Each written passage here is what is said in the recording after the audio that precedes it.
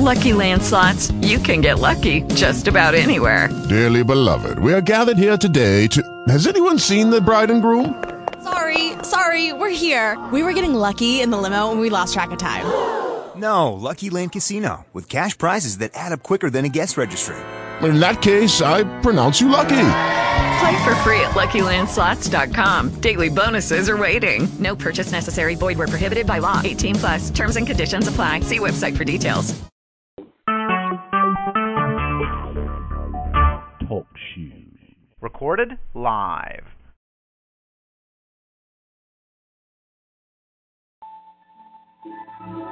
AUN, American Underground Network.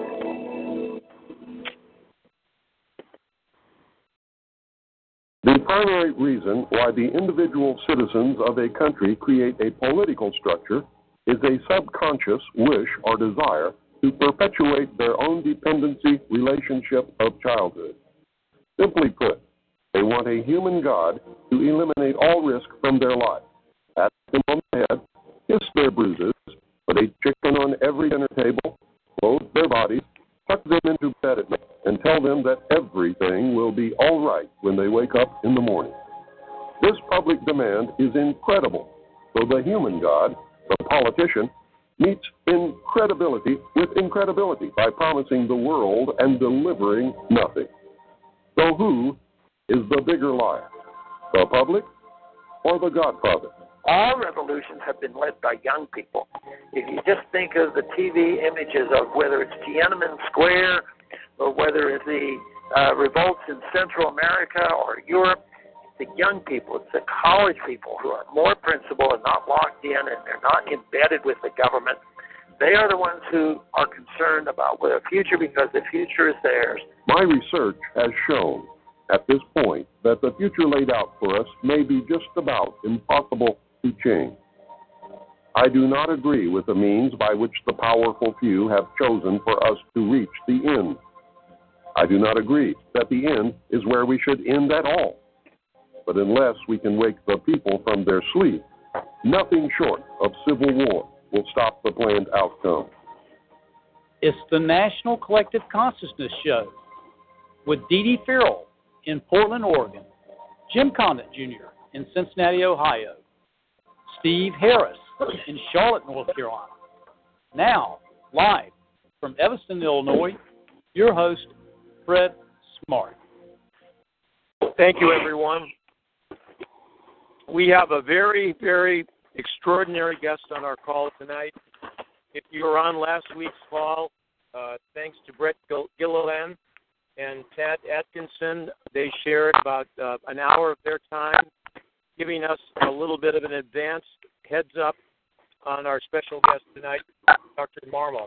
Actually, his full name is Dr. Giulio Antonio Del Marmo, and he'll go over his name and his history in depth, starting from the ground up on what from outward appearances appear to be fantastic, extraordinary, but this is a real, true story. And he has agreed to come on our call not just once, but several times if need be, to share the story on a step-by-step basis. So if you know of any friends, any individuals who would like to listen to the archive of this call or who can come on this call even tonight while you're listening, please call them, text them. Please have them come on the call and listen and get to know the story of this extraordinary man. I would like to thank Brett Gilliland again and Tad Atkinson for the heads up on this special story. This is a story that all of us can take part in learning from, sharing, and for the benefit of mankind and our future. People need to know the truth about what really has happened, and is happening behind the curtain, behind the veil, behind the shadows of our world. And this is a gentleman, Dr. Marmo, who lived not just behind the veil, he was embedded inside and lived to survive and tell it to the outside world. So we are very gratified and humbled to have as our special guest tonight for the whole 2 hours, Dr. Giulio Antonio Del Marmo. Giulio, thank you, Doctor. Can I call you Giulio or Dr. Marmo? which you prefer. Antonio? Anthony. I was warned by Brett not to call you Julio, but to call you Dr. Julio Antonio, and that's a more formal way. Absolutely, whatever you feel comfortable with. Actually, my friends call me J. Anthony. Some people call me Dr. Marmo. It don't make any difference. I always say the name is not what it dressed the man. The man dressed the name. Okay, and everyone on our website right now is the introduction of Dr. Marmo, his past, all the links to the websites, Cuban-lightning.com, SpyMasterSpy.com, a link for his Amazon for the book. He has 2 books out, one called The Zipper and the other called Cuba, Russian Roulette of the World. In 1958, I was born, and Fidel Castro and his revolutionaries engineered a coup to take over Cuba. And Dr. Marmo, from what I understand, as a 12-year-old, you were ushered into the spotlight, into the forefront of Castro, his inner circle, and were put on an extraordinary path that connects the dots all the way to today. We said last week that, when I talked to you earlier today, Doctor, that we would try our best to establish a very firm foundation so that people can appreciate how this story began for you as a young man. And you were almost like an act from God placed in the middle of an extraordinary series of events involving communism, control, corruption, all of the above, and you agreed to go down this path and actually turn the other cheek, so to speak, and became an embedded spy master for the forces of good, and escaped miraculously from Cuba to then go on to do other projects involving all of these global forces that are fighting for freedom. So take us back to the time when you were a child, as a 12-year-old, and what happened to start to initiate and begin this whole story. Actually, first of all, I wanted to say hello to your audience, and thank you very much for your invitation to your program. I make a little research about yourself, and you are a great man, and you are actually a fighter. What we call a freedom fighter. You fight for whatever you believe, and you expose your opinion in a loud voice with no fear.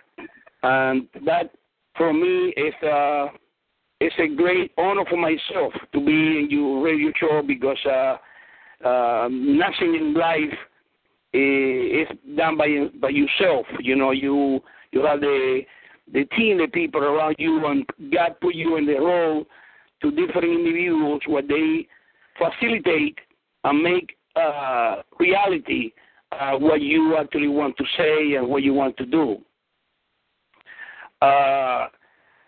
If we come back to in time, I only 12 years old with the revolution winning in Cuba, and my father is a very, very idealist and patriot.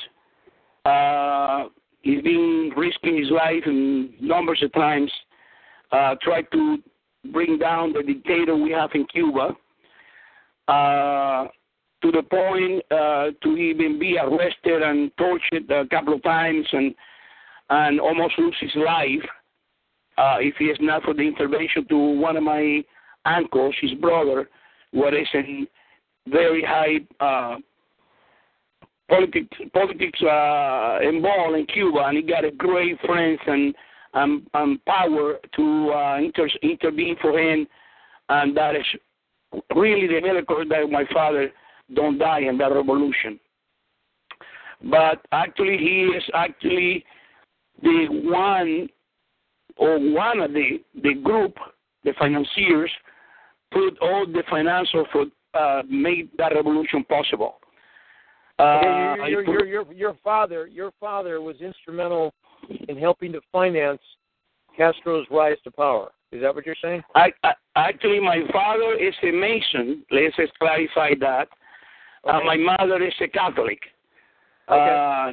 No matter what, with that great respect they have for their own ideas and the ideological belief, I never hear an argument in my house where I'm growing up because they both respect each other. Okay. But my father is completely sold out with the idea to bring the dictator down and help the rebels. Yeah. My mother is completely against it. My mother told him in several occasions in a very clever and diplomatic way, because my mother is not an aggressive person. Is a very lovely and great woman. The best woman I ever met in my life is my mother. My mother tried to convince my father several times to those people not going to bring anything good to Cuba. Anybody bring jealousy, everybody bring hate, anybody bring discord in between people cannot be holy. And that is the argument my mother always used with my father. My father, most of the time, just ended the conversation, the soon as possible, and tried to get out of the subject. But he is completely behind the revolution. He is actually compromised, even his integrity, because he put all his friends, all his Masons friends, involved into the financing the revolution. Wow. And the Mason is an extremely powerful organization. Most of them own beer manufactories, shopping centers, sugar mills. In other words, those are the people made the revolution. The money to those people, they are fed up with the injustice and the corruptions and all the abuses the previous dictators being made. And they, in behalf of my father, because they believe in my father, they put all their wealth in order to support the revolution. So these are hardworking businessmen and women and families throughout Cuba who had seen the embedded corruption in the Batista regime, the militarization, the heavy-handedness, and the corruption of his dictatorship. And, absolutely. And your father was able to convince them, I guess very persuasively, to network, to almost covertly raise funds, because I guess if they were caught, Batista would have executed them. Whoever was caught doing this would. I mean, your father, from what I understand, was hiding in the jungle, right? At one time. No, right? no. My father got the most sophisticated position in the revolution because he is actually the chief financier. Actually, he is actually he met with Castro in the beginnings before even Castro left Cuba and do any act of violence or anything like that against the government.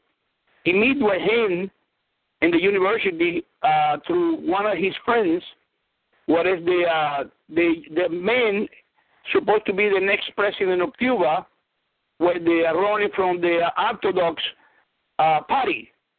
Yeah. And the corrupting dictator stole the proof that men have. Eduardo Chivas, he announced in the radio program like yours right now to the whole cities in all the nation, they have proof to the corruption to the dictator. And before that day, before he got the appearance in the radio, they stole the proof from his house. In other words, while he go to the radio station to bring the proof and to show to the public, we have the documents to prove the corruption in the government. Yeah. They break in his house and stole the proof, and then he commits suicide. He killed himself because in those days people have such a high pride and high morals. They feel completely devastated. They cannot prove. So who was the one that committed suicide? Was he leading? That is the man running in the elections against to the dictator. Oh, who is Eduardo Chivas? Who is running against Batista? In the next election, the dictator want to make believe some kind of fake elections, and this man has been being promised the people they will be show the proof to the corruption to this, not only the dictator, to the whole entire government. Okay, but the dictator sent people to his house. He went on this radio show to tell the whole world about this corruption, and the proof was stolen. His house was broken into the very same day, and they stole the proof. Then he killed himself right in the radio station. He shot himself. He told the people, "I cannot produce the proof I promise you guys to produce, and because I am meant to honor, I mean to end my life right now." And he put a gun and he shot himself. Oh my God! On the air? That is a man. That is a personal friend to my father. Oh, and to my father meet Castro. Castro is nobody in that time. Okay. Castro is only nobody. A complete nobody. Castro is actually like not exactly nobody. He is the guy's assistant. The Eduardo Chivas second man, because he's not even the first man. Oh, I see. Got it. Okay. So and then when the guy killed himself, and the other guy failed to because they are afraid, the dictator is going to persecute them. Yeah. Then Castro is coming from the shadow, the fourth guy behind this leader, and then he assumed the responsibility to the party, and he tells the people, "I will continue the fight on behalf of Eduardo Chivas." Oh my God! And that is what they made the pact with my father. Do they need the financiers to win a revolution? No, nothing will be done by the legal ways because they give it up already. Yeah. And that is when my father go to his brother Masons, and his brothers Masons say, "We back you up for whatever you need." He said, "Well, what we need is money." And then my father coming to be the financier to the movement, to the 26th of July, what is the movement Castro bring all the way to winning the revolution. Oh my God, this is a historic story. Wow. This is a very detailing story. That is what I tell you. This is going to take more than one program to tell you, audience, the importance to all this, because people with good intentions and with great intentions and great honor, like my father, because I love my father and I respect my father, and I really have tremendous pain from the pain my father suffered for the betray Castro did to them, and because they are honorable people. And after they backed the revolution, after they sacrificed and put their life savings in the line to support Castro and the revolution, when the revolution win, Castro turned against all these people, and he coming to make a communist country. And took property, took factories, took. They come in and take the properties. They take the bank accounts. They took everything from these people. The very people support him and the revolution, because he don't need them anymore. Oh my God! And he wants to perpetuate himself in power, and the only way he can perpetuate in power is being a communist, a Marxist. Yeah. And the only way he can do that is associating with the Soviet Union, and he betrayed every single person is involved behind the revolution, and he go after them. And the ones not leave the country, they put in jail for 20 years, 30 years, or they end it in the fighter squad. Okay, now, Dr. Marmo, in 1958, how old are you in 58? 12 years old. 12 years old. Actually, in 58, I 11 years old. 11 years old. Okay. I saw in my house how they bring in the bombs, to put it in the trees, the grabs. They're going to drop it in the streets to stop the traffic. All this kind of stuff. I saw it when I growing up. How they put the flag for what is it, red, white, and black from the revolution in everywhere. In other words, they do a terrorist campaign against the dictator. That is why the dictator collapsed. They put bombs. They even put bombs in the movie theaters and kill innocent people. We don't realize that in that time, but that is a terrorist act because it's innocent people, and people get so terrified that people don't even leave the house anymore to even go to the movie theaters anymore. Yeah. Tell them about your teacher. My teacher. Oh, that is a big thing. That is it. But let me explain this a little bit, and we go to my teacher. My father compromised with Castro to provide to them all what they need, weapons, clothing, food, and everything, to do their campaign and overthrow the dictator. My father bring me several times in his car to the mountains, and a couple of times the soldiers shot in the car, making holes in the car. They don't kill us by military. And my father, I realized later on, he is so blind and so fanatic into what he's doing that you don't even realize he put my life in danger and all the family in danger. So okay, your dad would drive you into the mountains in his car as he was going on these trips, connecting with all of these donors. Is that it? Exactly, because I being in the car, I serve like an alibi. Oh, I and see. The soldiers. My son and I are going for a ride in the country. I see. Got it. Okay. Not only that, they're not going to make any suspicions to a man with a kid in the car. He got the whole car loaded with machine guns and grenades and all that stuff. And sometimes they even wave it and let it pass because my father is a well-known businessman in the area. But if he came by himself, so he would have machine guns and weapons in the trunk. And grenades and all kinds of stuff, and they're giving it to the rebels.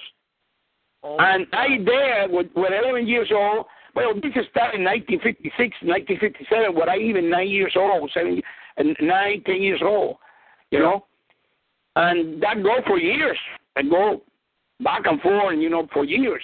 And my father get arrested. For years. Wow. Yeah, my father get arrested a couple of times, and lucky enough, my uncle intervened with the authorities and the politicians, and they let it go. But he almost get killed. But the point in the whole thing is, the point I want to make to your audience is, sometimes people think that what they have is bad, and they go from one extreme to the other extreme. Mm-hmm. It's like you going from you're running from the tsunami and you're going to a volcano. You try to save your life and you're running from a tsunami coming from the ocean, and then you're running into the mountains and you got a huge volcano erupting. And that is what happened with the Cuban people and most of the people around the world. They think what they have, the system is not good. They're going to fix it. They're going to make it better. And they do a revolution or whatever. And they go around and get ended with something 2,000 or 10,000 times worse than what they had before. Okay. Because the dictator is bad. It never even close to what Castro did to people after the win the revolution. Far, far, far worse than Batista, is what you're saying. Oh, absolutely. It's starting with, he is a paranoid and egocentric individual like Hitler and Napoleon and all these individuals. They think they know everything and nobody know better. And if you even disagree with him, he blow your brains up because how dare you even disagree with him? No. This is Contatio. Take us I know Ted Atkinson mentioned the teacher, but before you do that, and we also had Brett Gilliland on the call, so if you guys want to interject, feel free. That's the other voices for those listening on the call. They were with us last week on the call to introduce the idea of having Dr. Marmol on tonight. But take us back to the time you first met Castro in person. How did that take place, and how did you get selected to be a youth Communist Brigade leader of or whatever your designation was? Well, I love my father. To me, my father is my idol, my hero. Yeah. Like a Superman, Batman, to me, my father is the best because, he always showed me integrity, courage. He teach me the best, and I have a high concept. I still have it until he die. No matter what, he make a big mistake with the revolution. But immediately the revolution win, we went to fast forward a little bit because we go through many things into that time. My father, I tell my father I want to be part of the revolution. He said, "For you too young." I said, "You don't make any difference, St. John. I can be a leader to the new army and restructure the whole army with the Batista. They're not good people. They are people take bribes and all this stuff, and we can create a new youth army for the revolution." And he say, "Okay, put it down, write it down." And I take it to Fidel. And I go to my room and I write it down a letter. And my father take it to Fidel. And Fidel go gaga with me. He say, "Oh my God, this kid, how old this kid is? He's only 12 years old." And he making a meeting with me. And he immediately talked to me for, not even an hour. He said, you will be the commander-in-chief, like me, for the youth commandos to the whole rebel army. In other words, he gave me the stars like any other commanders that have in the army, and he gave me a gun, and he gave me all the power, and he gave me a letter to be execute in his behalf the new army for the revolution. And I have buildings, I got trucks, military trucks, I got jeeps, I got all kind of stuff, weapons, and, to organize that new army for the revolution. But before I get to that, my teacher, I want to come back to your question. Yeah, my teacher coming to bakery. This is before the revolution win. And my mother sent me to get some bread for dinner. And I walking into the bakery, say hello to her. I saw it, and I changed some words or whatever. Be good boy, come back home early, blah, blah, blah. I see you tomorrow in the school. And I going down to the steps. And I want to grab my bike. I want to go that way. What the fuck am I going? We have someone on the call. Please mute your phone. Everyone, please. Sorry. We got him, Fred. It was Jay by mistake. Okay. It's okay, no problem. I just go down to the steps to the bakery to grab my bike to come back home, and a huge explosion blew practically my ears off, and I fell in the ground. And what I practically groggy with the explosion and the smoke and all the stuff, get out of the ground in the street, and I go to grab, looking for my bike and my stuff. I saw my teacher head rolling to my bike, completely decapitated by the glasses in the windows in the bakery. Your teacher's head was decapitated? Yes, completely rolling like a football ball. Oh my God! And he ended right in my feet. And I saw that, and I looking up to the sky, and I think it's raining, and I see thousands of little crystals or beautiful seems like a shining stars fell into me, and it's pieces of glasses, and it cut all my face everywhere, coming from the explosion. I just completely lose it. I grab my bike, and I get out of there, the soon I can. I even drop one of my shoes in there, and I don't even come back to pick him up. And that is one of the experiences I have before the revolution went. And one of the bombs, the people behind the revolution putting everywhere to scare people and don't go to the street and don't go anywhere and paralyze the country. Oh my God! And that was a beloved teacher who was very influential in your life as a young man. All of a sudden, absolutely blown up. Cut off the head like you cutting off the chicken head, and you drop it in the floor and roll it down. Or what I see her eyes looking into my eyes with still the eyes open. Oh my God! Oh my God! Anyway, let's go forward again. And the revolution, I get to be a commander to the Union Army. Everybody respect me. Everybody, everywhere I go, open the doors like, I God give it to earth, because they start to see me in the podiums, in the Castro speech, in the television. Everywhere Castro go, I go with him. Wow.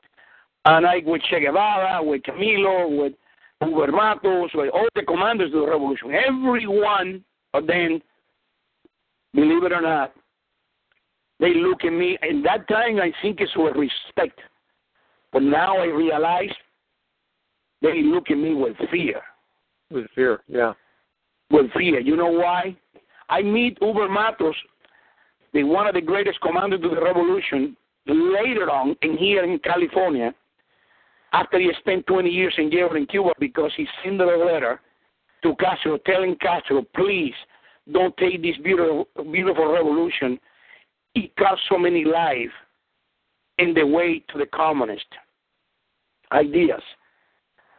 Please don't do that, because you're going to betray all the brothers' blood which they tread into the process.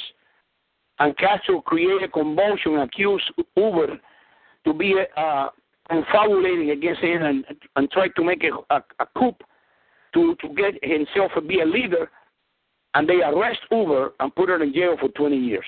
Just because he sent a letter telling him, please don't take this revolution to the Marxist-Leninist ideological ideas. And I now realize, because I meet with Ubers, after 20 years he spent in jail, and he coming to the United States, to the International Red Cross, and I meet with him right here in California. I got the opportunity to talk to him again, and he told me, we all afraid of you, because you say something, anything at all, because you're a kid, and you can say something to this guy that we say or whatever, we can end it in the fight squad. Yeah. In other words, everywhere I go in that time, they even step up.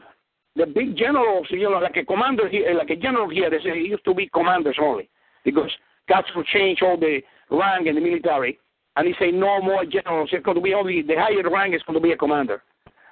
And all these people, I walk in the salon, and I saw them step up and even take the hat off, when I walk in like a king or something. Yeah. And I say, well, it's very nice, thank you. I embarrass you sometimes. I say, you don't have to do that. I say, no, we do this with pleasure. You do the favor to Fidel, and you are part of the revolution. You're an example to the youth, blah, blah, blah. And they give me all kinds of excuses. But later on I realize they don't do that for respect. They do that for fear. Yeah. Because they have fear to death. They say anything, even remotely inappropriate to Castro, and Castro can put them in jail for 30 years or put her in the fire squad. But anyway, coming back coming back a little bit before Ubers. Uber is Uber Matos. I don't know if whatever you have chance, go ahead and check Uber Matos. Yeah, let's get that spelling down. What is the spelling? Correct spelling or Scatterbit or? Go ahead and spell it that. Yeah, HUB like in boy, ER, and his last name is M like in Michael, AT like in Thomas, OS. Uber Martos. He is actually the third commander in the revolution. It's Castro, is the brother Raúl, is Uber Matos, and then it's Che Guevara. Wow. Which he is actually the third in command to the revolution. And Che Guevara was second in command? Or no, Che Guevara is the fourth in command. Fourth in command. Okay, wow. It was Fidel, then Raúl, then Uber, then Che. Okay, got it.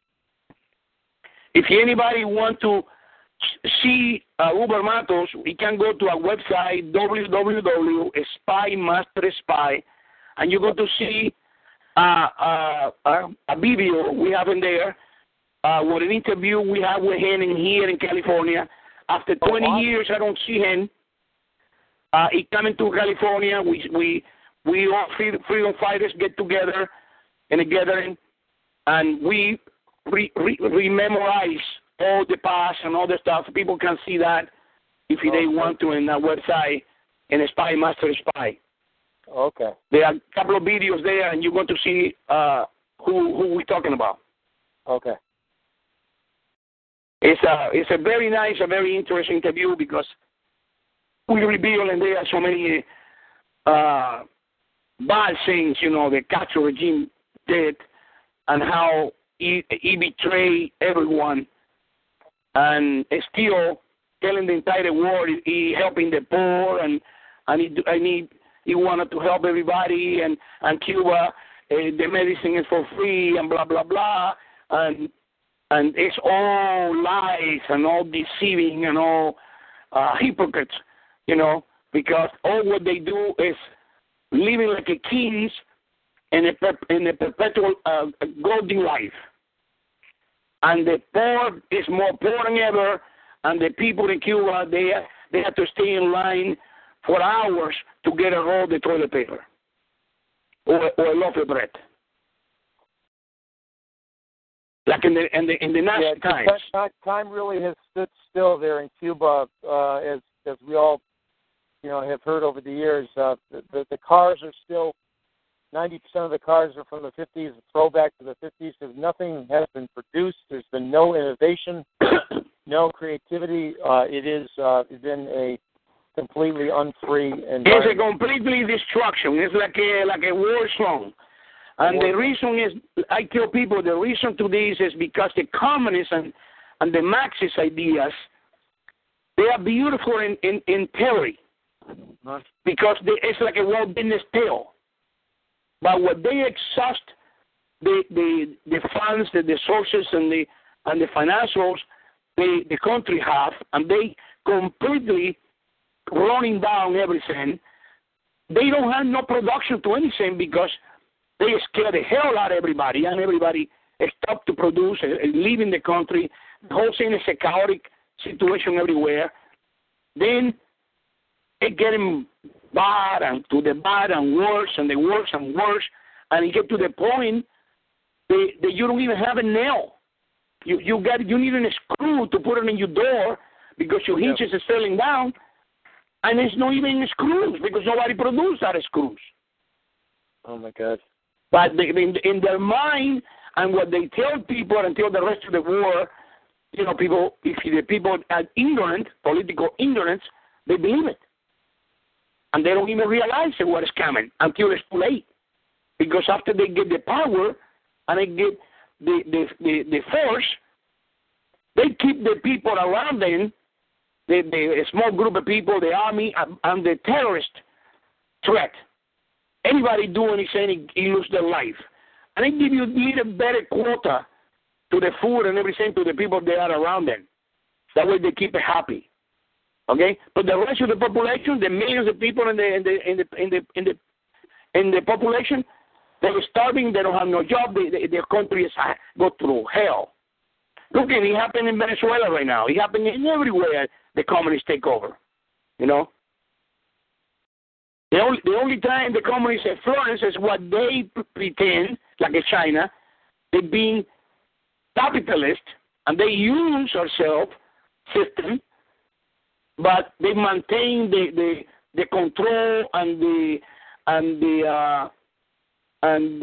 what we call the ideological terror in the people in order to don't revolt. If they revolt, they kill everyone. You see that with every time in China, the young generation, the young kids coming to the street, they disappear. Yeah. Yep. And because they control the media, they control everything. You can disappear. They come in at 2 o'clock in the morning. They pick you up out of your house, and you disappear. And see anybody, your wife or anybody, go and ask for you, they don't come back either.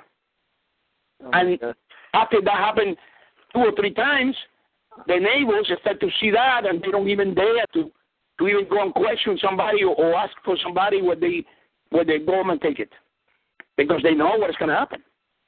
So you started to connect the dots and see the connection between the actions of the regime, the revolutionary regime of Fidel Castro. Even though he placed you in this position, you started to bit by bit question what was going on, right? Well, I got an extraordinary position because I was the lead.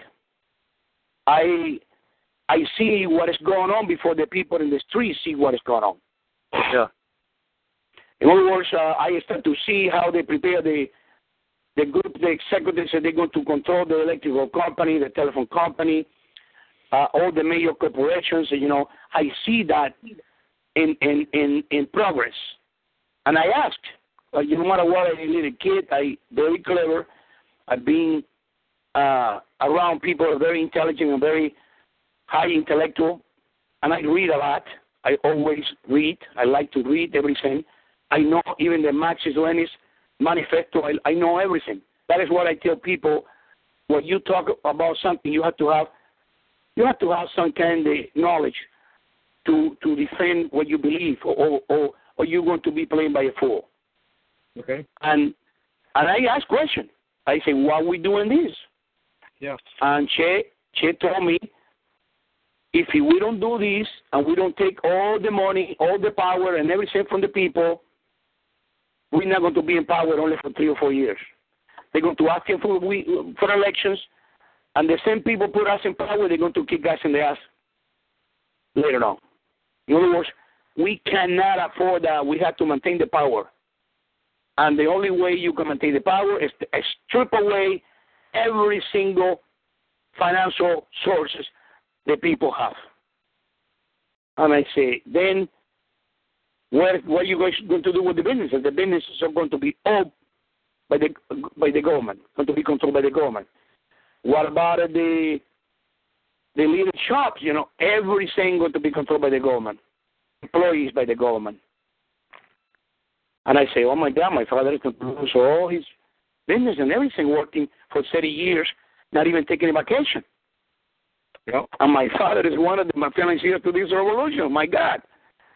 I had to tell my father. Yeah. And the instinct to protect my father led me to the first confrontation I have with my father.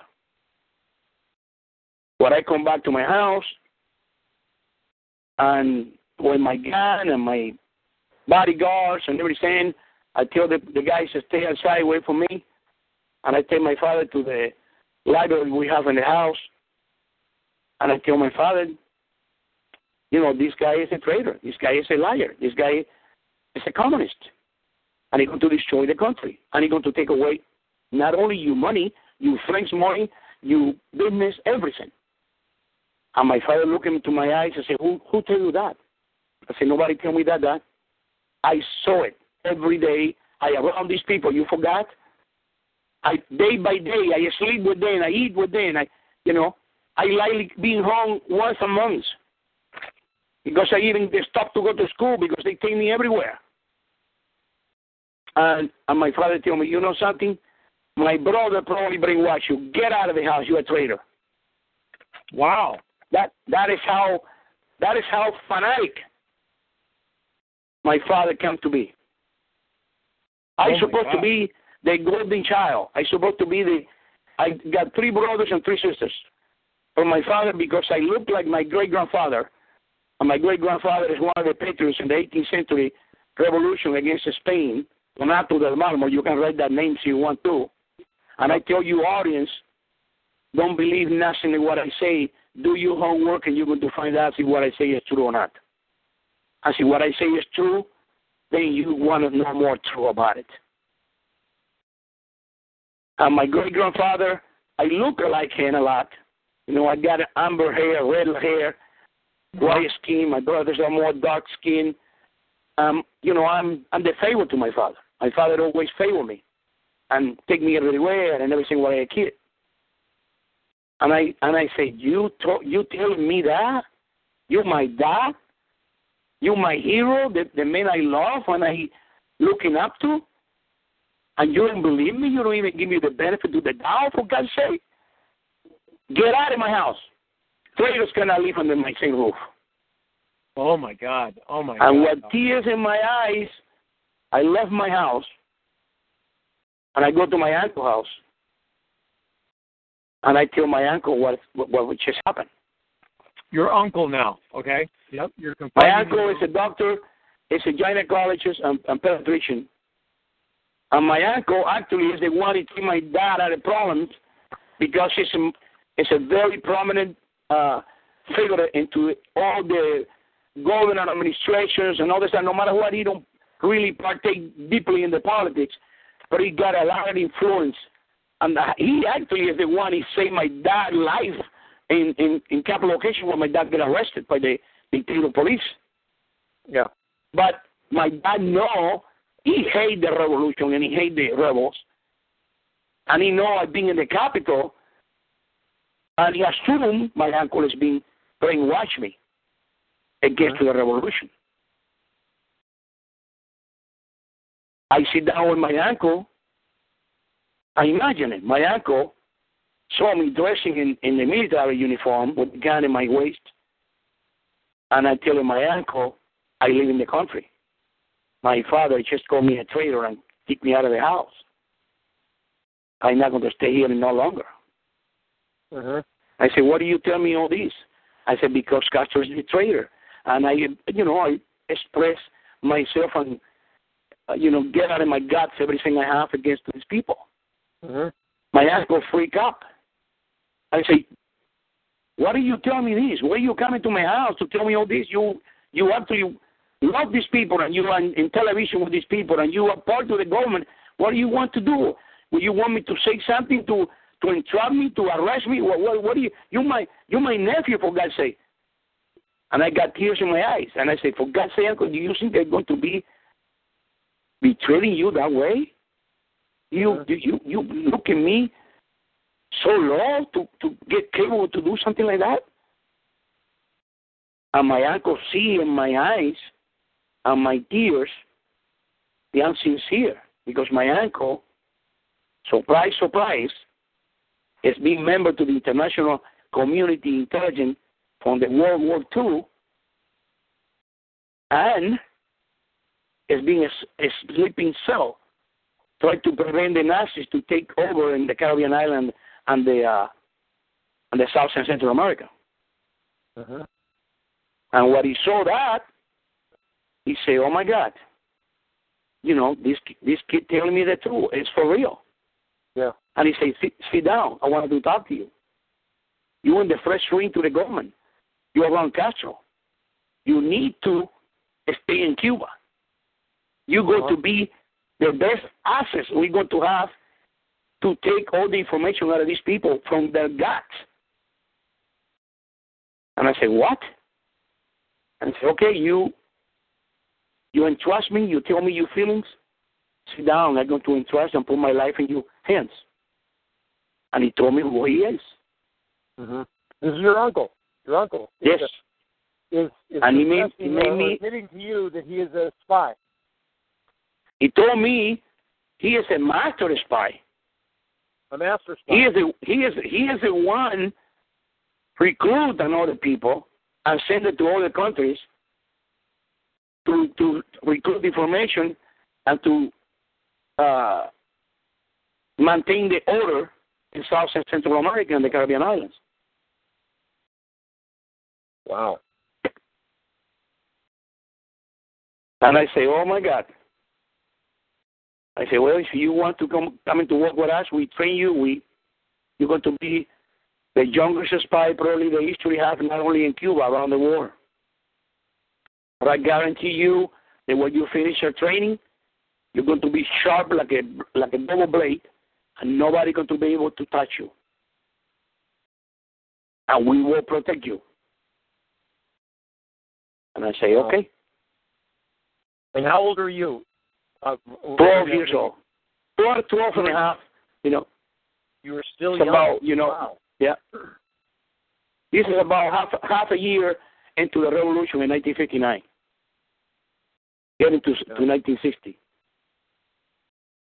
And in there, I started to live a double life. I renounced to my childhood practically. I'm not a kid any longer. Because I start to understand the danger that what I'm doing. And believe me, if anybody in your audience wanted to see the facts, because in every book we publish it, we don't publish these books because we want to make money or anything like that. No matter what I tell people, don't ever be ashamed to make money because you need money for everything in life. That revolution never be made if it's not my father's friends and my father's money. And every single idea, good thing, and good deed in this earth is need money in order to execute it. But we don't do this for money. And I tell everybody, you don't have to buy the books. Tell us, you email, I will send you the book electronically for free. But in the Cuba Russian Roulette of America, because we got a book what is published in 1976 in Spanish, and it came to be a bestseller. And I got a journalist award for that book. That is the book, unfortunately, cost the life to my son. When I left Cuba 10 years later, they killed my son in retaliation because I published a book here in the United States. That book coming to be... This is a book. This is your first book you published in the 70s? In 1976. Okay. 5 years. I escaped in 1971.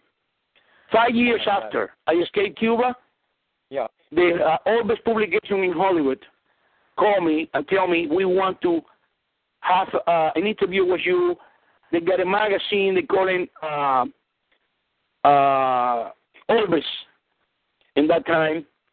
And the printing or the publishing house is called Orbis. The magazine called Graphics. And they asked me for an interview, and the individual is in charge, the editor and owner, want to make a book out of this. And then he told me, write your memories and bring it to me.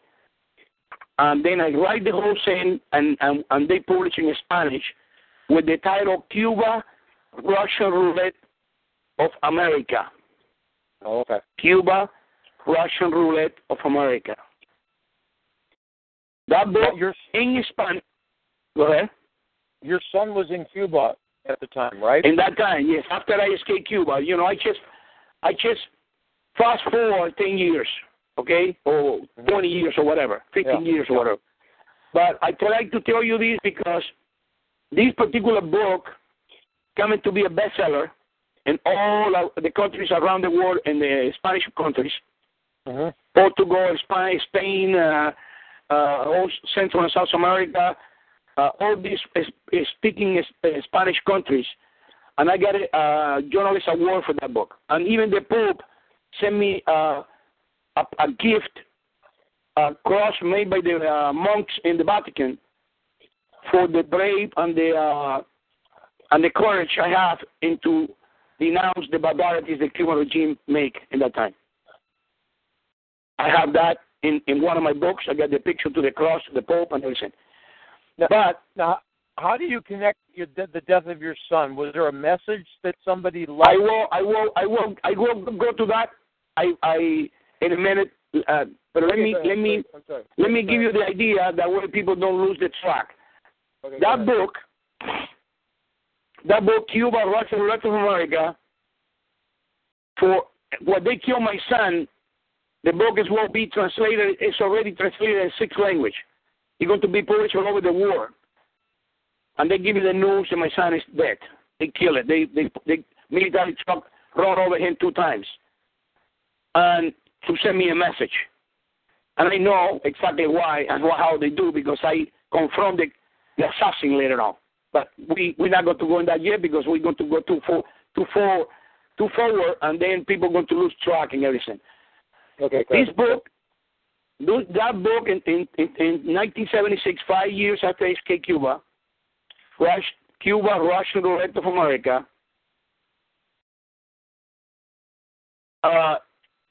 After, that incident and my son is dead, I pulled it out of the production. I don't want, because I got my mom and my dad and my sisters still in Cuba, I don't want they continue and eliminate all my family. Yeah. Then I stopped the production of the book. Later on, in 2010, I've been contacted by the Lambert, one of the most prestigious academic books for textbooks in Europe, in Germany. Mm-hmm. Yep. And they asked me the permission to reprint the book in English, because they consider it a great text for political, social, and historical events to give you to all the colleges and universities around the world. Like I say in the beginning, I don't care about money, and I authorize them to print it, but I don't give you no rights to them to do anything else, only print it. And they translate the book in English, and they put it in all the curriculums in different courses for political scientists in Europe. The same name, Cuba, Russian Roulette of America. Wow. Okay? Now, we got an agreement with them, because they told me, if you ever want to reprint this book or you want to make a movie, whatever, all what we want is, with the time being, you either subtract 10% or add 10%, so you're going to reprint the book. Mm-hmm. And I say, no problem. But the book itself costs like $80. They release it with $87, something like that, because it's a textbook. Mm-hmm. Then what we did is we add several chapters in the book, and we released the book in 2010 as Cuba, Russian Roulette of the World. Of the world? Okay. Yes. Okay. Then we put it in the market for $10, $15, something like that. I want the people be able to read it. Yeah. I don't want the people, only a handful of people can afford to buy a book for $80 or something like that. Mm-hmm. A paperback, matter of fact, because it's not even hardcover in that time. Then the Cuba, Russia, rest of the world coming in paperback and coming in hardcover. And that is the one we're using for the screenplays and the movies we plan to do. Okay. Wow. That, a combination with that, and the Cuban Lightning, the Zipper. That's 2 books will be the combination for maybe 3 or 4 major motion pictures. But let's come back in time. I just want to give you that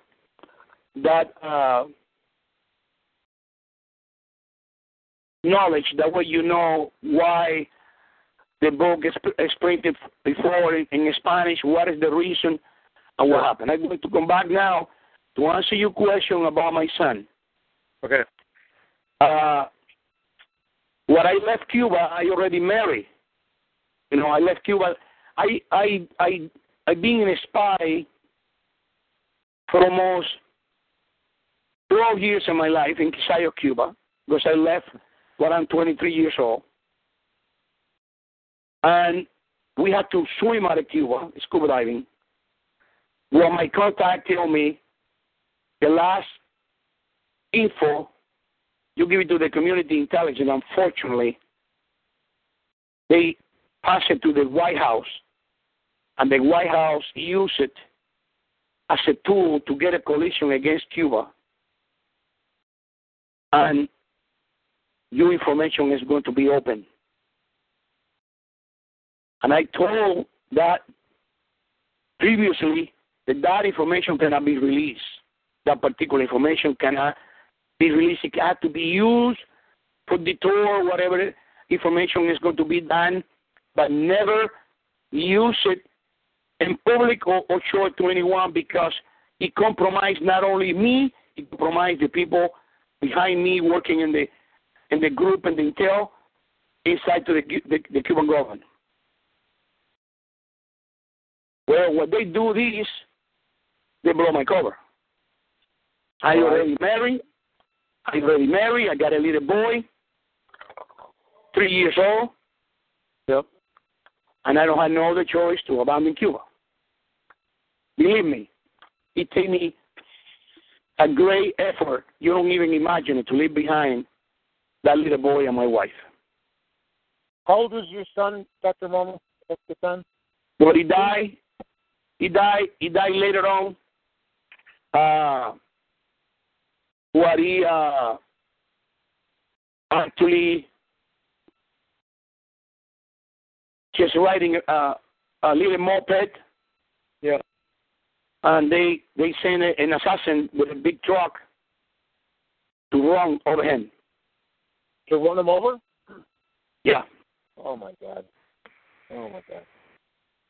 You can find that in the website. You can see we got even trailers, documentaries, and the one with the www Spy Master Spy. Okay. SpyMasterSpy.com. Anyway, they come back to that subject. What I realized, believe me, that take me a long time to recoup. I know the next move is going to be my dad and my mom and the rest of the family. Yep. Then I move every single power I can find to get my family out of Cuba. And I am debt to my friend and contact and my mentor in the intelligence, because they actually do a great job, and through Spain and the Spain ambassador, they finally arranged to get them out of Cuba. Okay. Wow. My father, when he came into the LA airport, embraced me, and he cried like a little boy in my shoulder. And he said to me in my ear, "How it can be so stupid. You, a little boy, telling me that these people are bandits and these people are not honorable and these people are horrible human beings, and I not believe you." So your father admitted that he was wrong to you? Absolutely. Oh my God. He died with the sadness, sour pill in his mouth. Because every single year he's been living in here. Every time he saw me, he got tear eyes and the repentant face that it made me feel so bad that I tell God, for God's sake, it's not your fault. It's millions of people like you fall for this guy. You cannot take all the guilt to yourself. Yeah. Because you feel like he not only betrayed his family, he betrayed his friends, he betrayed everybody he talked in to give you even a single dollar to help the revolution. And he feel like an idiot. And that's nothing more difficult to a man with integrity and morals. They feel like an idiot and somebody being using you. Yeah. And that is my goal until I die. I will be not a stop to educate, to enlighten, and to bring the truth to people. That way they don't go through what my father go through, or what my family go through, and what I go through. Now, tell us, or am I jumping ahead too far? But when you escaped Cuba, first, if you would go back and restate how your cover was blown real quickly, and then how you escaped Cuba. Let me come back and track a little bit that way people understand who I am. In other words, how this little kid coming to be such a crazy and amazing spy. What is a spy for almost 11 years or 12 years and nobody ever detected. I got clearance because I am commander to the Union Army. I got clearance in every single high tech, even the missile launching coming from Russia. Even the officers, several officers, Cuban officers, don't have no clearance to get into those stations. Nobody ever dared to stop me anywhere. And coming back in track, before even the missiles coming to Cuba, I meet several times with Che because Che want me to be his protege. He want me to raise me like his example, like the new man, blah blah blah. Showing me up like I'm his product. And Fidel, in the same time, had a little fight with him because I'm supposed to belong to Fidel. In other words, I used this opportunity to get the best information that he wanted in. Okay, because you were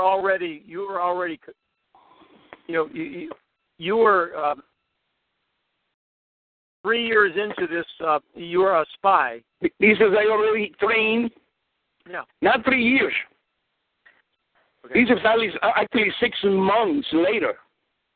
Oh, just 6 months later? Wow. Yeah, after I trained, the first thing I did is took Che attaché, his briefcase, for the major military compound in the city where I live.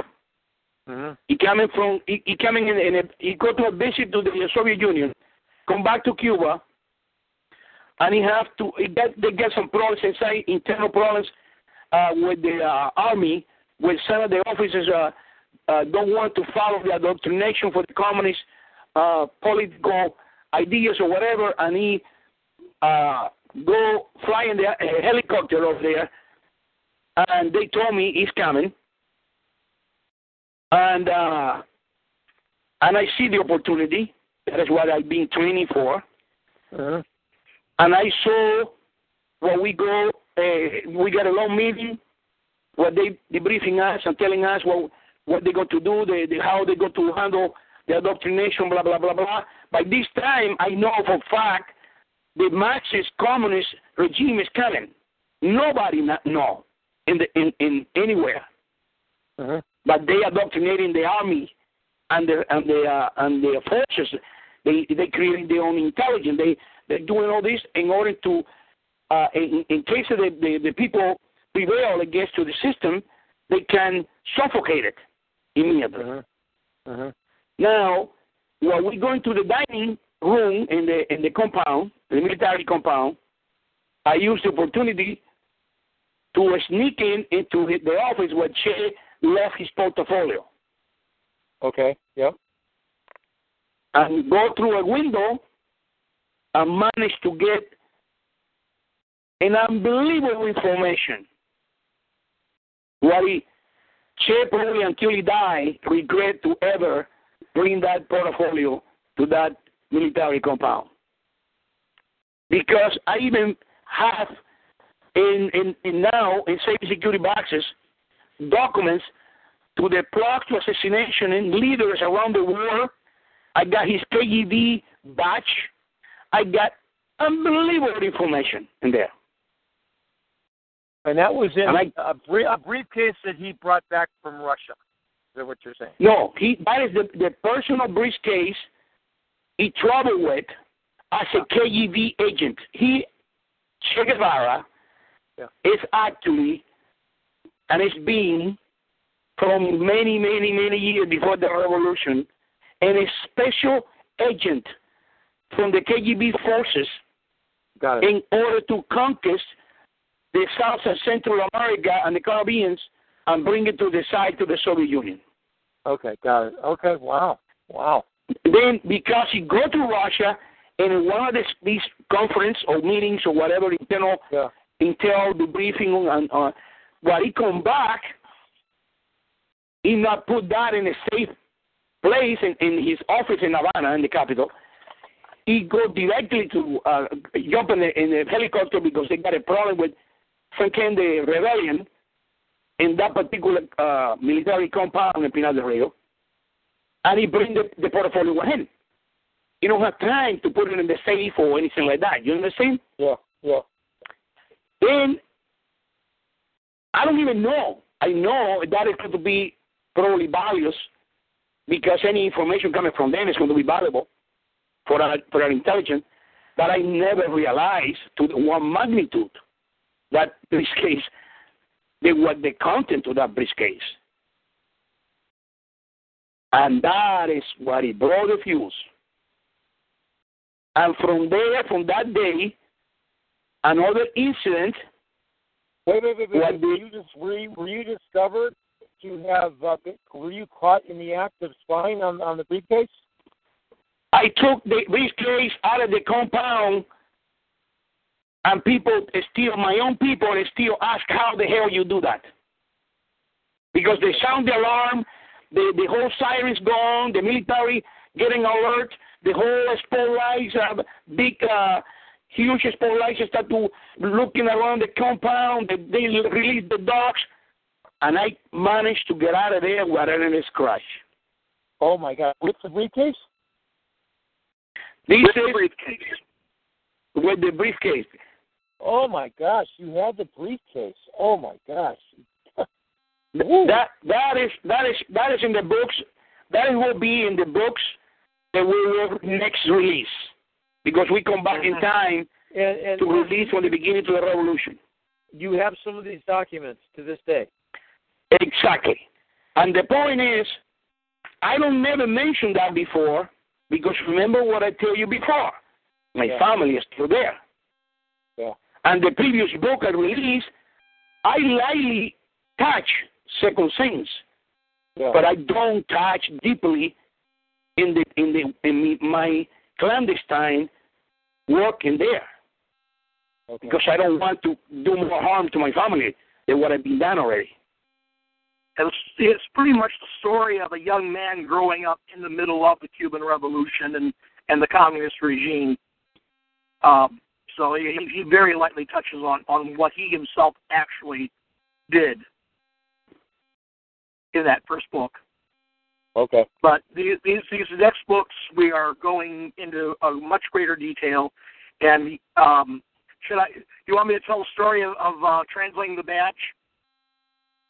Yes, go ahead. That is okay. We only going to touch second things because we don't want to. We want to people go to the website. We want to people read the book. We have about 5 or 10 more minutes, and we're going to open it up for comments and questions, and it'll be a wrap for tonight because our tape messages, our shows are 2 hours. So. We only so far touch the cherry and talk to the cake. Yeah, killing me. Okay. Well, listen. I try to, Chad. Do you want to tell this brief story, and I would like to open it up for comments and questions in the last. Go ahead, Todd. That is not long at all. Yeah. And so being KGB badge, it has a whole bunch of Cyrillic letters on it, and I know enough Cyrillic to say, okay, that's KGB, that's USSR. I don't know what these other three letters are. So I took it with Dr. Marmel's permission. I took it to a Russian friend of mine and said, "Could you translate this for me?" And she takes one look at the badge and goes, "Well, this brings back some unpleasant memories." It's you're absolutely right. This is KGB. This is USSR. What these three letters are the departmental, the identifying letters for the exact department this agent belonged to. I thought I knew every department of the KGB. I've never seen this identifier before.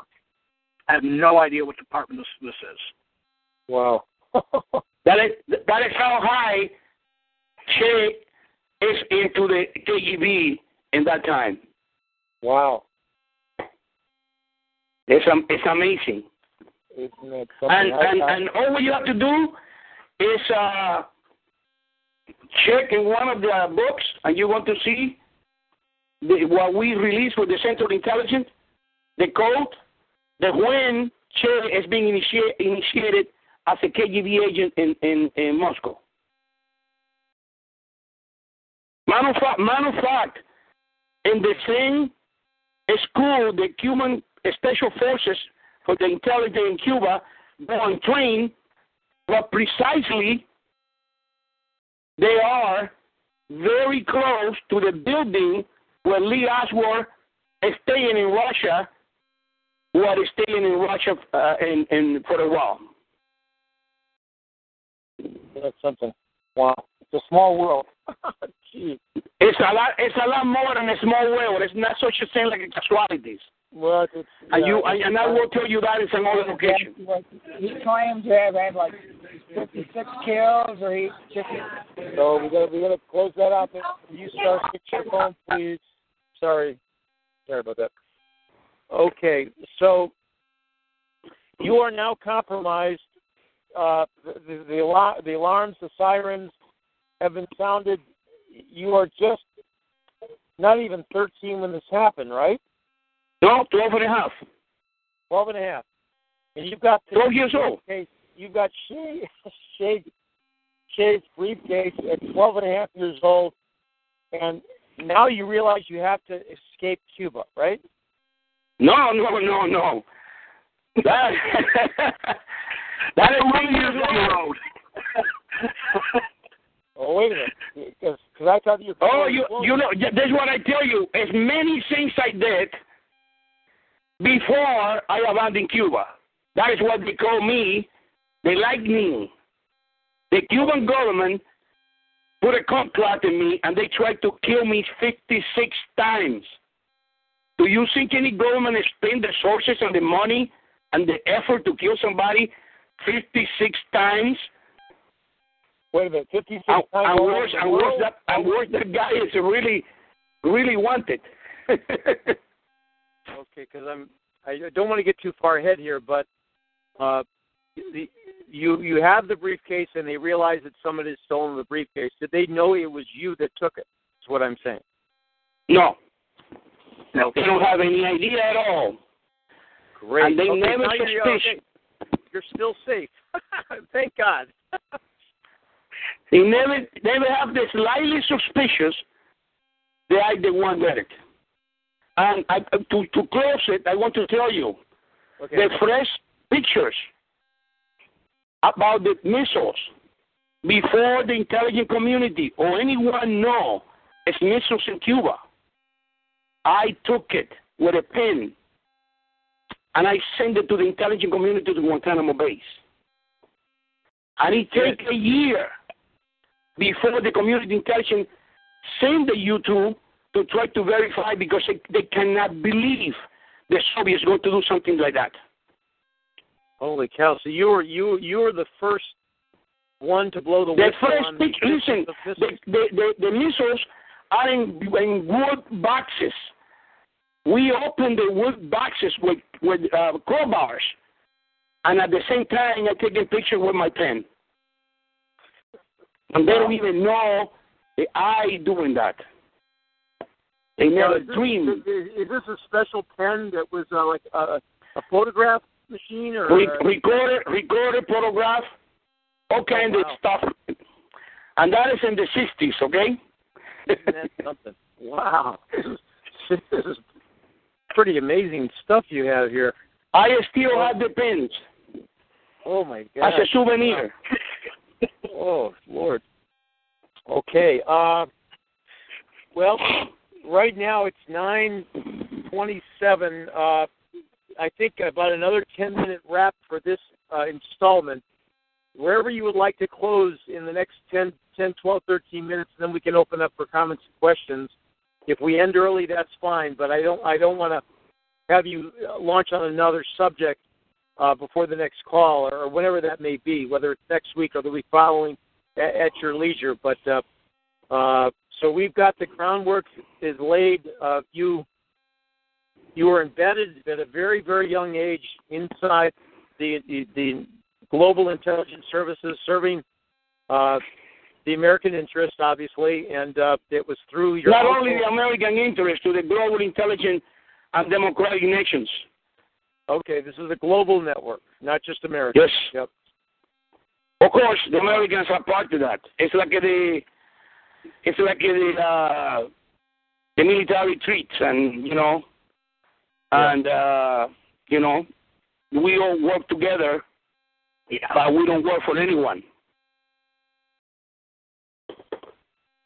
Now, Doctor, am I correct in restating something that Brett shared with me, or maybe Tad shared on the call last week, Tad and Brett? You were never a certified contract agent in terms of like employment. You wanted to maintain your independence and but at the same time be a freedom fighter, but you did not want to be compromised or controlled. Is that correct? That is correct. And that is the deal I made when I arrived to Florida with the intelligence community. I work with you. I don't work for you. Okay. I work with you, and we work together. But I don't work for you. Yep. In other words, I get a paycheck, I work for you. Yeah. I never, and I dare anyone listen to this program or anyone do any research to show me I ever catch a check from the intelligence community or any other government agency. And replying to second individuals, say what is the difference between terrorists and freedom fighters? Very simple answer. Freedom fighters don't kill innocent people. Yeah. Terrorists does. Freedom fighters defend with honor the country, the family, the religious, and whatever he believes. Terrorists don't have no country, no family, and no bombings. They do whatever they have to do in order to do their crazy, extreme ideas. Yeah. Dr. Marmol, you might as well take time right here to kind of interject a little reference to your personal belief in God, the Almighty. You kind of made reference during our conversation earlier today of you being touched by the divine providence, and that you felt the hand of God almost throughout many of these, your entire life, in fact. I mean, you definitely are expressing a very pointed, focused energy that seems very genuine and very forthright.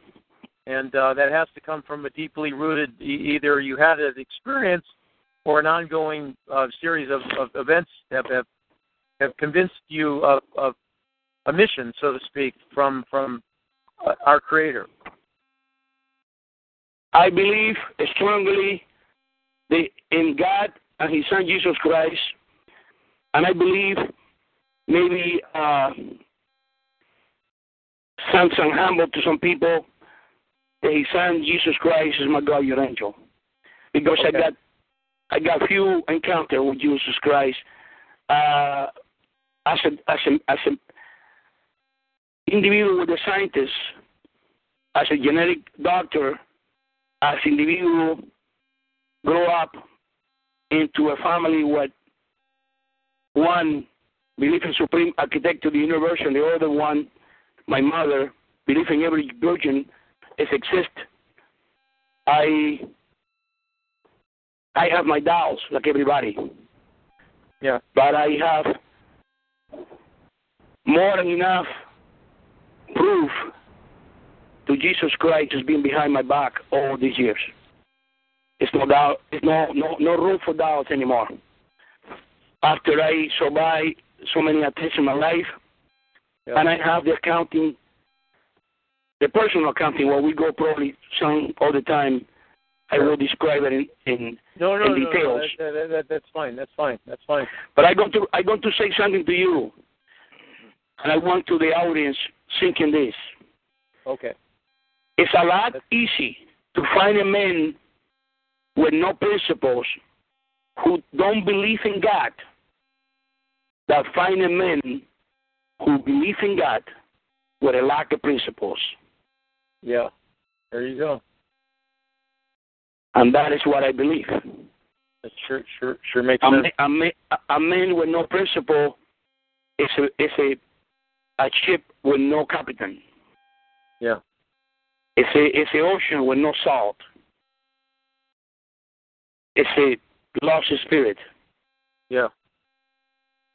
And I strongly believe in God, and I believe in the respect to the other people's belief, so they don't impose in a violent way into your belief. Yeah. They got my respect. Absolutely. Dr. Marmol, we yes, hope sir. we can schedule without, doing an official schedule. However you think, if it's 2 weeks from now or 3 weeks from now, you could come back on this call and take up section 2 of this. I'll kind of confer with you, Brett, and Chad on how best to do this, but this definitely is something that people need to understand. And thankfully tonight you've laid the groundwork for understanding your personal life story as it relates to this quest that you've been on your entire life. And I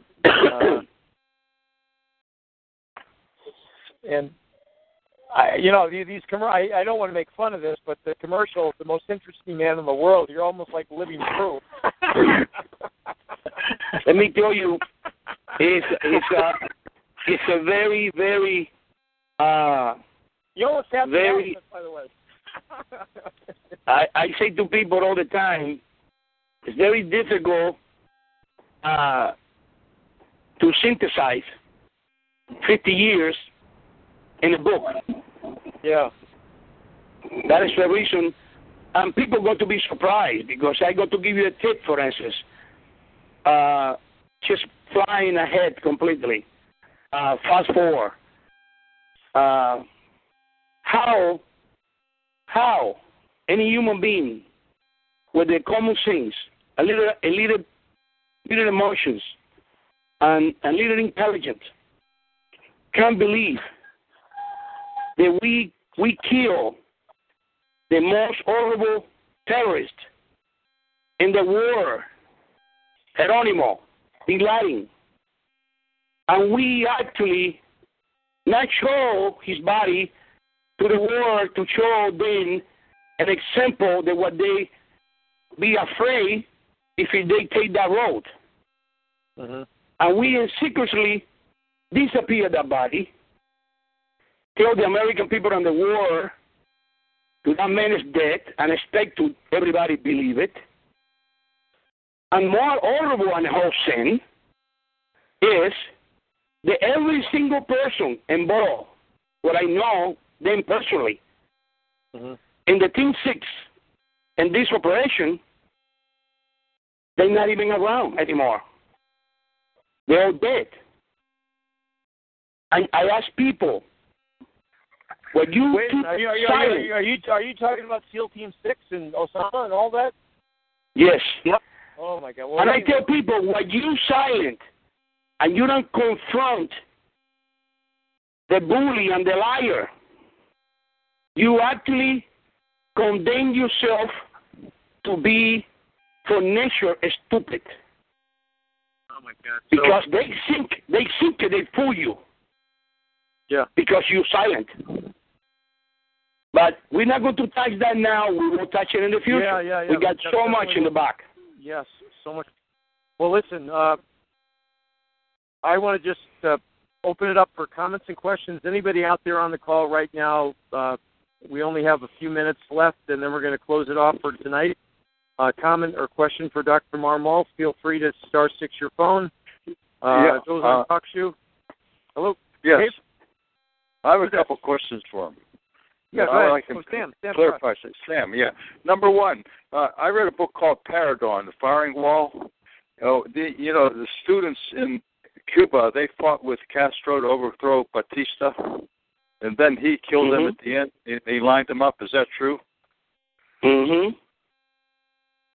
Yeah. But, well, I don't know what book you refer to right now, but I will make my homework, and I will next time tell you exactly what happened with that instance. But one of the things I tell people is believe nothing than what you hear, and 3/4 than what you see, and you probably will be close to the truth. Okay. Now, the other question is, I understand the U.S. helped was it behind Castro in taking over Cuba, and the United States Army gave him a radio station to broadcast. No, that is not true at all. Okay. The United States is not actually, no matter what they play, the intelligence community play many games, and unfortunately we're not being truthful to people because unfortunately sometimes you cannot expose circumstances people are not going to understand. It's like I tell you, leave the building because I know something is going to happen, but I cannot tell you the building is going to blow up. And you say, no, I'm not going to leave the building. You're crazy. And you stay there. You don't listen to me, and you blow. Okay? That is the intelligence sometimes. Sometimes the intelligence do it because the upper levels tell it to do something, and sometimes it's not the appropriate thing to do in that particular time, but sometimes they do it for the best to everybody and for the best, the good to the people. But not always is like that. And like you always say, Doc, what makes sense? And if the U.S. government were behind Castro, William Morgan would not have been so strongly disavowed by our government. He was a renegade. He was a volunteer. He was trying to be like the Rough Riders back in the Spanish-American War. Not people people create many theories with no basis. That's the reason when I write a book, I put documentation in there. If I tell you the bread is brown, I go to give you a picture to the love the bread, brown bread. That way you get a picture of what I'm talking about and you see it. See a picture sometimes it's better than 1,000 words. And I try to not to put too much because I don't want to step in anybody's toes. But I want to put proof that what we're saying, okay, in the books we write. But the Cuban Revolution should never happen. And if it happens, and we have people prepared to evolve the revolution to the democratic system, Castro will never be there. In other words, we completely neglect what is going on in Cuba, and we let Castro and his bunch of bandidos to reroute the revolution, even against to the world, to the people, and the world to the people fight the revolution. Because the Cuban Revolution actually got a great intentions. Turn down the dictator and bring a democratic country and reestablish the Constitution. But Castro is a clever, evil individual with no respect for human rights and no respect for anyone. He don't have no ideological belief. And he embraces whatever, even the devil, in order to be in power. And what happened is when he saw the power and he sit down in that Hilton and he say, oh my God, I have a little old car 2 years ago where I don't have even tires to put on. They sold that idea that cats were coming for a rich family. That's not true. The family is rich, but the father dishonored him because he's a gangster. He working with the mafia. And the father dishonored him. And he's killing people like an assassin in order to make a living. Political figures. And the United States intelligence neglect to send a good group, the intelligent people, to overlook the whole situation before Castro do too much damage and reroute the revolution the way it's in the benefit to the Cuban people and the rest of the population. Unfortunately, we made many of those mistakes. No matter what, I love this country and I kiss this ground every morning I wake up. We made many of these mistakes, and that is what we live in today. The mistake to the stupid politicians that dictating ideas and ideological wrong movements, and they end there in a completely disaster. Doctor, why do you think the United States opened up? What is the reason between the United States opened up diplomatic relations again with Cuba? You have if I tell you the answer, you're probably going to laugh. Okay? You will probably laugh, and the rest of the audience is probably going to laugh. The only reason this relation is being opened with Cuba is because the ego to a man called Obama. Barack Obama wants to be the first president has reestablished relation with Cuba because no one before him ever did that. Because it's not logical reason. And believe me, I'm not a Republican and I'm not Democrat. Okay? I just follow the truth. And it's no logical reason to the relations we have with Cuba today. It's like a try to kiss the person that's been trying to kill you for 50 years. And try to go in bed and don't even have a weapon under your pillow to defend yourself. And you asking what reason? Okay? I never see the intelligence community so pissed off in my life like in these past years. Mm-hmm. Because there's no reason.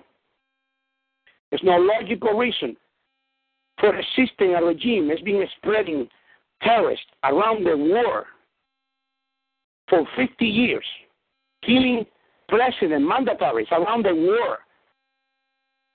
Africa, Ethiopia, Asia, Europe, Middle East, everywhere. And don't believe me, go and search what the Cuba has been doing the past 30, 40, 50 years. And because in the past 6 months, accordingly with Obama letter, because actually I sent a couple of letters to Obama in a very respectable way, telling, what the hell you doing? And he replied to me, we're going to take Cuba out of the sanctions, the terrorist countries, because in the past 6 months, it's not been doing anything inappropriate. The terrorist countries, because in the past 6 months, it's not been doing anything inappropriate. Do you believe that? Yes. You say. I've been trying to figure out why he did it. No reason at all, my friend. It's the more illogical thing I ever seen in my life. Mm-hmm. You tell me if you got, for instance, a child molester has been raping several little girls in your neighborhood for 50 years and get away with it. Okay? Because we got Cuba in Granada, we got Cuba in Venezuela, we got Cuba in Nicaragua, we got Cuba in El Salvador, we got Cuba in El Congo, we got Cuba everywhere in the world creating revolutions and killing people and hesitating revolution against one people and another. They are responsible for more death than probably the World War II. And you telling me you're going to bring that guy as a raper and raping all these little girls to babysit you get in your house? And you're going to leave the house and let the guy babysit you get? That is the answer. You have to be either crazy or your ego is so big that you say, okay, what the hell? You know, the next guy will deal with. I sent a letter to Obama, and I tell it in the letter, for 6 years, I've been sending letters to Obama, and he never replied. Until recently, he replied and sent me 2 letters in one day after the other. You can see the letters in the website in the spymasterspy.com. Okay. And I try to be respectable. Spymasterspy.com. Okay. I blow my fuse because what I see, what he's saying to the American people, the Cuban government in the past 6 months, not doing any act of terrorism around the world, and we consider they are okay to lift it after the terrorist countries. That day I blow my fuse. And I send a letter, really harsh, take my gloves off. And I got 2 letters from him, one day after the other, in the same week. Wow. Because they say the truth send you free. And I tell them one thing, you will tell this to the thousands, if not hundreds of thousands, the families, the fathers, the mothers, the sons, they've been killed, and not only in Cuba, around the world in different countries. You're going to tell the family, to those people, that because they behave in the last 6 months, you're going to sit down with them and eat at the same table and bring millions of dollars in investment to that country. We got the country almost in bankruptcy because the country is completely in ruins. And the only reason they're doing that is because they don't have no way to get any money anywhere, because they are ripping off every single country around the world, taking loans and don't pay for. Mm-hmm. And you're the only one in the world, Mr. Obama, is going to give you the aid to our enemy to rebuild and keep killing people around the world, and you're going to give you the blood transfusion to the practically dead body that we cost so much death and sacrifice to bring down to that point. Well, there's no logical explanation, my friend, to this administration do relations with Cuba at all. The only answer to every psychology and every person in the intelligence community and my friends is his ego. And we all come into the same conclusion. Okay, and one more question. And people's ego are capable to destroy nations. Look in Hitler, look in Napoleon, look in all these dictators. People's egos are the most dangerous thing any human being have. Absolutely. Okay. Okay, one more question, and then we're going to close out our show tonight. Anybody else, a comment or question for Dr. Marmol? Well, this is Brett. Can you hear me? Yeah. Who's this? Is that Ted? This is Brett. Is he alone? Yeah, Brett. Yeah, Brett, you can have the last word. If you want, go ahead. Well, obviously, I want to thank Dr. Marmol for being here, of course, and wanted to follow up on last week's call. Obviously, there's a lot that's covered and a lot more that will be covered, and there are plenty of stories on SpyMasterSpy.com, as Dr. Marmol had mentioned. I was curious to follow up on that last question. Is there any chance that Cuba has become such a hot spot again because of the changes from Raul from Fidel to Raul, and also with the nuclear missiles? Are they still in Cuba, or do you know the status on that? Your question is if the missiles are still in Cuba? Yes. Yes, and that is the only reason we negotiated with them. Do you know about how many missiles there are? I got proof. I got photographs, recent photographs. The missiles are still in Cuba. The whole shells are dated with the new Chinese technology and Russian technology. They don't bring the missiles. They got the missiles there. Or what they have to do is you got a car, but you can put a new engine, you can put a new transmission, and you just, the car is like a brand new. The cover, the shell is still the same, but the inside, the technology and the computers and all the stuff is brand new. You have that is the only reason. That is the only reason, my friend. We go to every single country around the world. We go and even to Panama and take Noriega out and bring it to the United States and put it in the stand in the court system and put it to the justice system. And we go to Bosnia. We go to every country around the world in every conflict. So we never touch Cuba. And I ask you guys and the audience, why? And I have the answer for that. Can I make a comment here? First, yeah, I wanted this is Nina, and I wanted Nina, nice to see you. Nice to talk to you. Good to talk to you. You know what? My grandfather and father are from Cuba. Okay. Well, actually, my grandfather went to Cuba as a young man and established himself. Him and his brother. My grandfather was a successful plantation owner. His brother was a banker. They did very well for themselves. And Castro came and took it all away. And, my father escaped. He came here with my grandmother, and he was educated here in the United States. And actually, my older brother was actually born in Cuba, too. He's now gone, too. They've all passed on.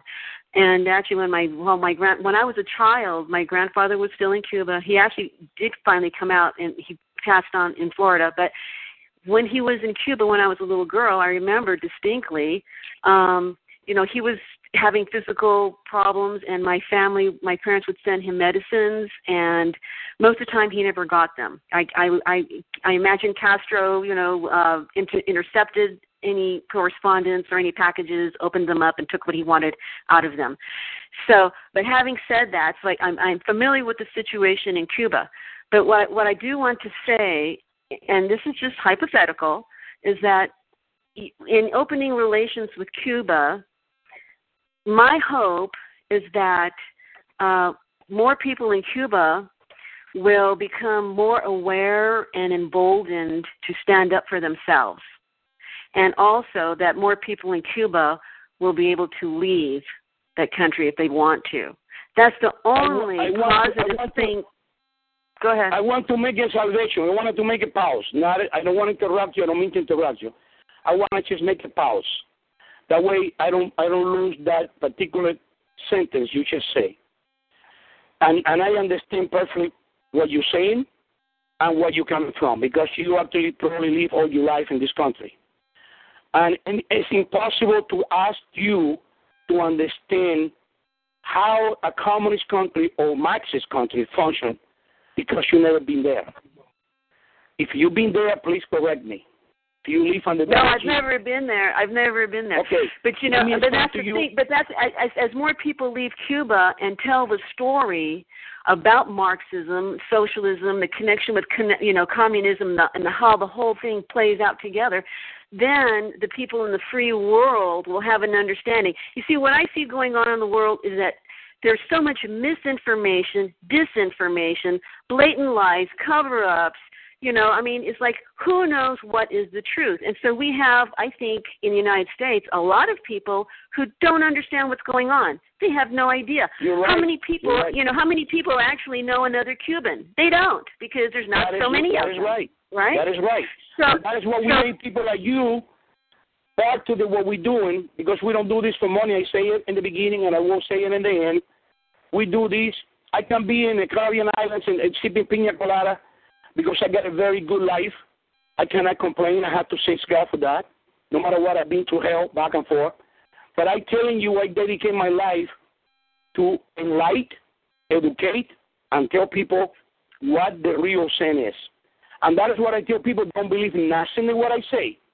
You go and check me out, and you read the books, and you ask me questions. And whatever we get the time, I don't know if this is going to be the proper time, I will explain to you why these relations is in detriment to every single Cuban in Cuba right now, not in the benefit to anyone. Only the government will be the benefit. And how can it be a benefit because if you sever the relations, then there's no communication, and if the outside world doesn't know what's going on, then how can anybody do anything about it? How can the global community, rise up? Although I have to say, I must admit, there's atrocities going on around all over the world, and it just seems like I don't know what's going on with the people of the world, the free people of the world. It's like they don't care. They're too busy. You see what happened in Iran? You remember what happened in Iran not too long ago? You remember what happened to people go to the plaza and they protest and they do? You remember what happened in Iran? Right. And we don't go and support them. And what happened? Every single one of those guys are dead coming to the street. Okay? Then the neighbors, the families, the people that's alive, at least for 10 more years or another decade, they're not going to try to do nothing because they're completely afraid and paralyzed by fear. And that is the same thing. You go to China and you go to different places around the world in Venezuela. This is the way these people work. They don't have respect for the human life. They don't care about you are dead or alive. They put you in a room and cut your fingers off and feed you with the lions and laugh and sit down and eat a sandwich in front. And they don't care. They don't have no humanity. Right, they're pure evil. You cannot ask a common mind, a decent person, a religious man or woman to understand that because it's not logical. But that is the way these people are. Let me explain to you one thing before we hang up. It's an organization, a secret organization, but you can go on Google, you will find it. They call them the Three Continentals. This is formed in the 60s when I'm 12 years old. Okay? And the Three Continentals mean Asia, Africa, and Latin America. They are the communist parties all over the world. Even in the United States, we got communist parties everywhere. And the Communist Party got the obligation to respond in a call for the Three Continental Union. They send terrorists. They send people even to use the opportunities, what is the appropriate weather and the wind blow in second way to burn second areas, to distort the society, to distort the democratic establishment. Well, the U.S. government has been involved in some of that activity itself. Sweetie, listen to me. It's not the U.S. government. It's a second administrations. And I correct to people all the time. This is not about Republicans or Democrats or Independent or whatever. This is second individuals. Listen, this is a second individuals seek power, get the power, and they use it because they've been paid for those people in the Continental to function in their behalf. And they are. Okay, I agree with you. Let me explain to you one thing. We're wrapping it up right now, Nina. Yeah. Sorry. Okay, sorry. You should listen to the archive, Nina. We're going to wrap the show up right now on behalf of everyone here at AU Network. Thank you so much for your time tonight, the last 2 hours, to lay the groundwork, to educate us on your story, the book, the future possibility for movies, and we are really looking forward to having you back on for Chapter 2 of this special time. And I'd like to thank and extend a reference to Brett and to Tad, who have been listening and who were here on our call last week. We're opening the door to having you on. This is truly a very special show for us. We've been doing this for 8.5 years, and we feel very honored and humbled to have shared this time with you. The honor is all mine. Well, everyone, please go to the links that are in our newsletter. Share this on Facebook, Twitter, email, and please bring back some people to our show the next time we have confirmed for Dr. Marmol to come on to do Chapter 2. It could be next week. It could be 2 weeks from now, but we will get that confirmed within the next couple of weeks. Dr. Thank Marmol, you. Thank you very much, and thank you, you audience.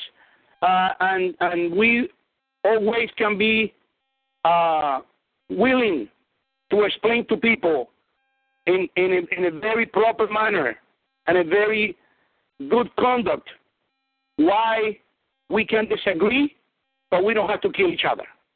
Yeah. Sounds good. Good night, everyone. It's been a great call. We'll see you next week. Good night. God bless you, Dr. Marmol. God bless you all. God bless you too, sweetie. And and I hope next time we can talk and I explain to you. American Underground Network. Judy was boring. Hello. Then Judy discovered ChumbaCasino.com. It's my little escape. Now Judy's the life of the party. Oh, baby, mama's bringing home the bacon. Whoa, take it easy, Judy. The Chumba life is for everybody. So go to ChumbaCasino.com and play over 100 casino-style games. Join today and play for free for your chance to redeem some serious prizes. ChumbaCasino.com. No purchase necessary. Void where prohibited by law. 18+ terms and conditions apply. See website for details.